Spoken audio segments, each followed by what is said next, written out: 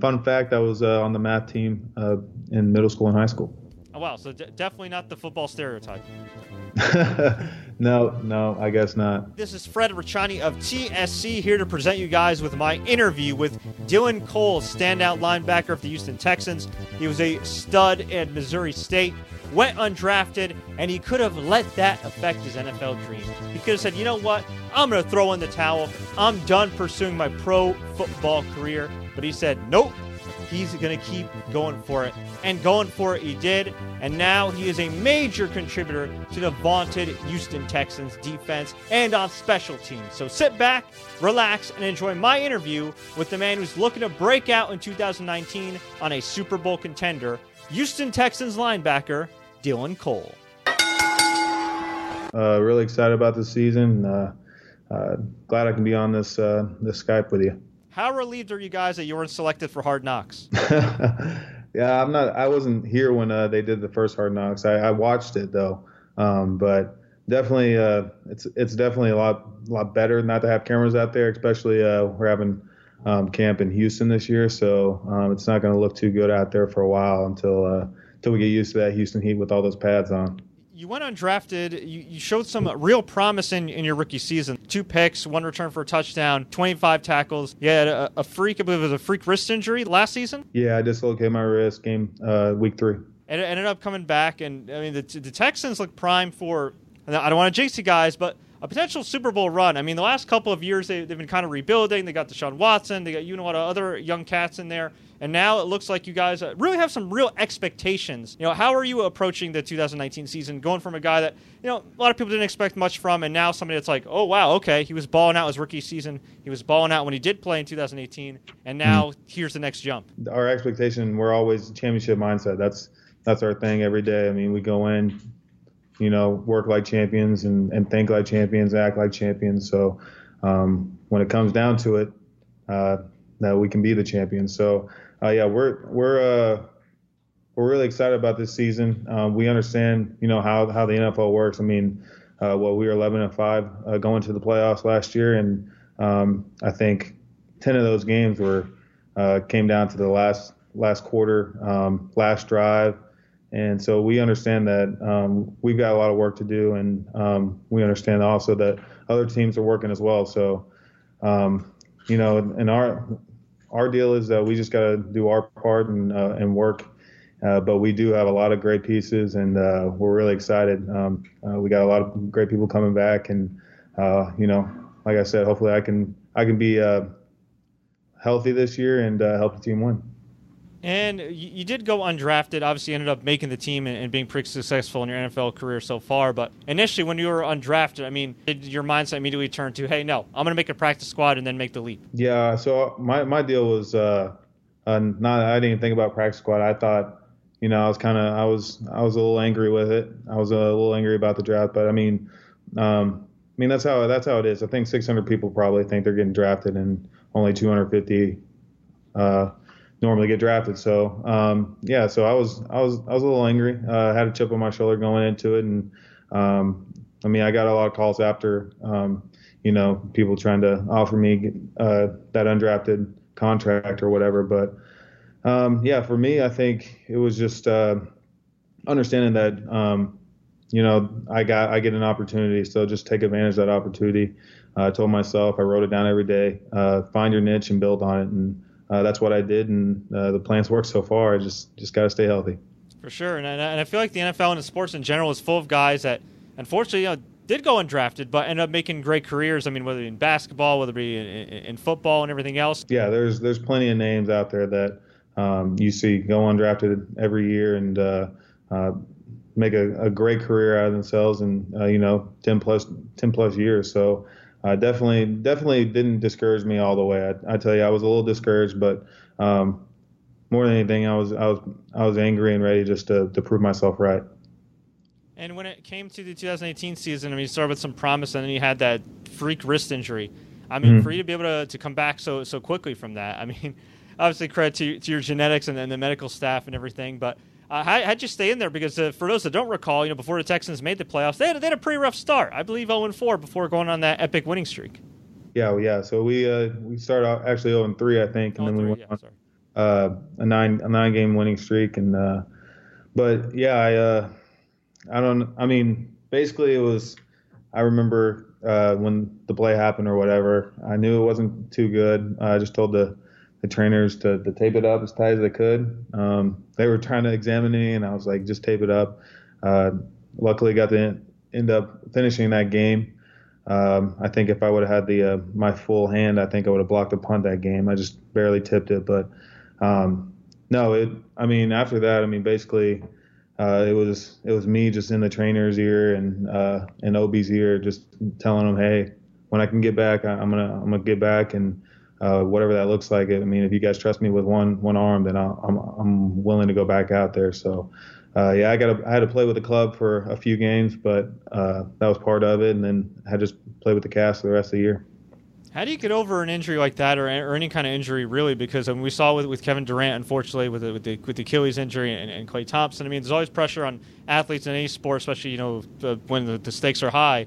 To play with injuries, to play through pain. For you, like, is it a mentality where it's just like, hey, if I get suit up, I'm going out there, or do you have to kind of strike a balance these days in the NFL? Yeah, I think you definitely need to find a balance, but with us, I think the names you said, Kevin Durant, Klay Thompson, myself, I think we're just so competitive. The moment that we feel that we can even think about running around and being able to play, I think that's the time that we're willing to go out there. So. At the same time, you got to be smart because you don't want to make anything worse or put bad stuff on film. So there is probably a balance, but I think with athletes in general, I think we're too competitive to not want to get back out there. So it's one of those things. How have you been able to adjust going from the college game to the pros and adjusting with, I don't want to say them legislating defense out of the game, but kind of changing what the definition is of defense?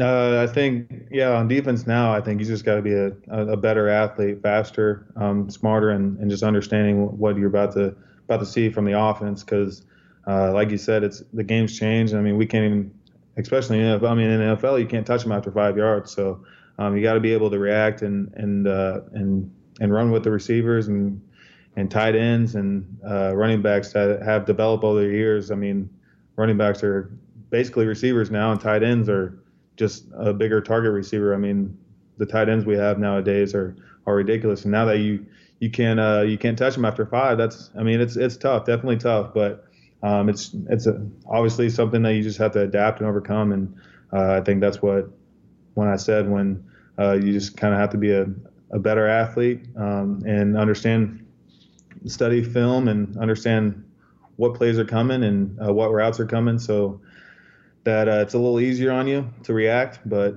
you just got to adapt. What's the biggest lesson you've learned since being the pros from Bill O'Brien and that coaching staff? I think the biggest lesson is that that this is so. I mean, it's a game at the end of the day. It's a game, but the way that this game is nowadays is I can't just go out there and physically outwork and out talent everyone anymore just because everyone's kind of on the same playing field. So it's very mental. It's a very your mind's got to be sharp. You got to be focused each and every play. And so I mean, the amount of time that I've put into film and studying the opponent and studying myself is far more than I thought I would if you asked me when I was in middle school or high school or even college. And a lot of people have talked about, and obviously I'm not a football player, but a lot of people that have participated in both college football, pro football, and have analyzed both sports, they say that the college game these days in some ways is a little bit closer to the pro game than it used to be years ago. Going from Missouri State to the Houston Texans in the NFL, would you say that's the case, or do you still think there's kind of a big gap there? I would say there's a gap, definitely, but I think the college coaches get to, we get college coaches all the time coming in for the Texans. So, they get to learn and understand how the system of the NFL works, and then they can bring back what they believe in back to the college. And I think college coaches are starting to do that a little bit more. And but yeah, I think there is definitely definitely a little bit of a gap, but I wouldn't say too much of a gap. I think everybody's starting to get the same mindset when it comes to preparing and organizing your team. But I think the workouts are a little different. I know college, man, they would kill you before you left. So we definitely, in the NFL, it's more about taking care of your body and doing the lifts right and stuff like that. I think in college they're just trying to break it down mentally. So it's almost like a boot camp. And you've certainly exceeded expectations so far in your NFL career. And one guy who's had to meet some really high expectations that's done well so far is your quarterback, Deshaun Watson, who was definitely balling out last year, balled out his rookie year before getting injured. Can you just talk a little bit about his progress and what he means to the team as far as like being a locker room guy and just what he brings to the table? Maybe some of the things that we don't necessarily see on the field? He's a very authentic guy. I think what you see is what you get. And he's very he's got a swagger. He's relaxed. He's calm, and he's developed into a great leader. He's a good friend, and I mean, great teammate. I mean, there's a lot of positives that you can say about him. So he's one of those guys that the guys everyone looks to for leadership, and he brings he's got a vibe to him that is always positive. So it's great to have him around and great to have him in the locker room. I think anytime you get someone with that status and knows how to play really well, and then you combine it with great leadership and good character, I think that's pretty rare. Now, we like to do some quick hits around here, some random rapid-fire questions just to get to know you a little bit more. Are you ready? Yeah, go ahead. All right. Favorite spot to eat in Houston? Steak 48 or Lupe Tortilla.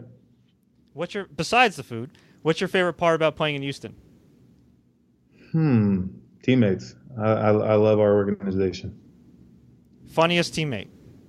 Could be in college, could be in the Texans locker room. That's tough. I think I'm gonna say Brandon Dunn.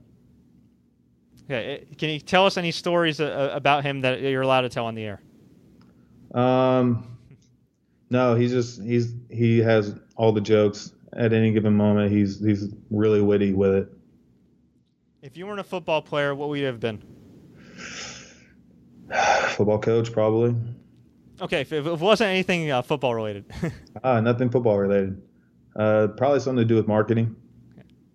Oh, okay. So did you originally look into like doing like marketing, some type of advertising, work on an ad agency? Sales, advertising, promotion, something like that. What was your favorite subject in school? I'm guessing it might have been something in the math department. Yeah, actually it was. I used to. Fun fact: I was on the math team in middle school and high school. Oh wow! So definitely not the football stereotype. No, I guess not. Biggest adjustment that you've had to make going into the NFL? I think the biggest one is the way I eat.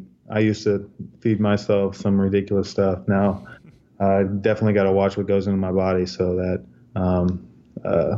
prevent injury and all that good stuff. You were talking about how when you get on the field now, it's not just about talent; it's about mental. It's about the mental game, and because at the end of the day, a lot of these guys are on the same level as you, and right around there. So, what was the biggest mental lesson you learned? Like, was there a wake up call you had? Like maybe when your first couple games, I was like, wow, okay, this is definitely different from Missouri State. I think my wake up call was right when I got there, and they gave me an iPad, and we went through the base calls. What we call them is some plain Jane calls, and then we try to translate that into the rookie minicamp. And I felt like I had no idea what was going on.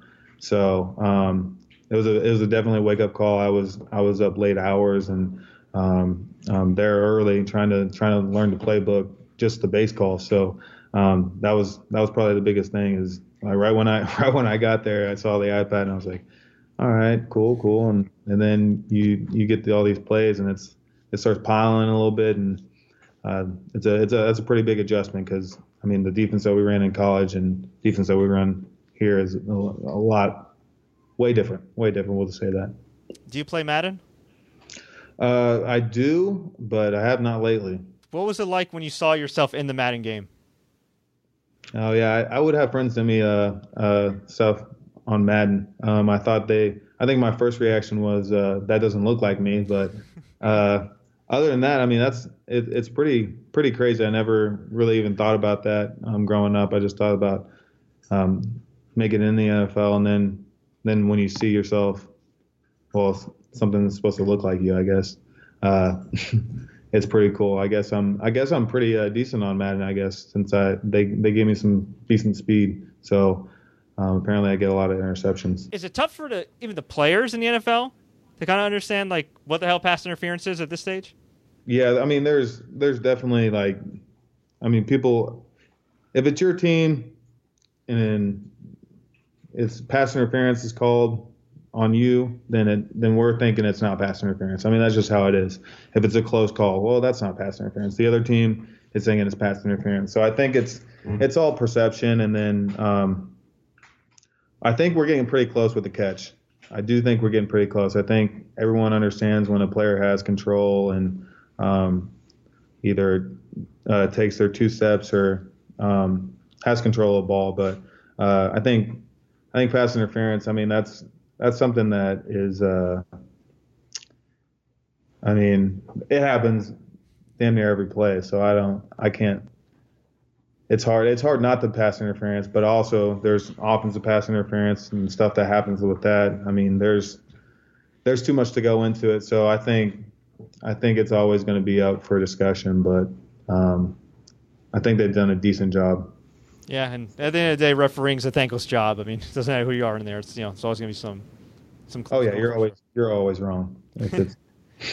Exactly. When you're not playing football, when you're not studying football, when you're not talking football, what do you like to do for fun?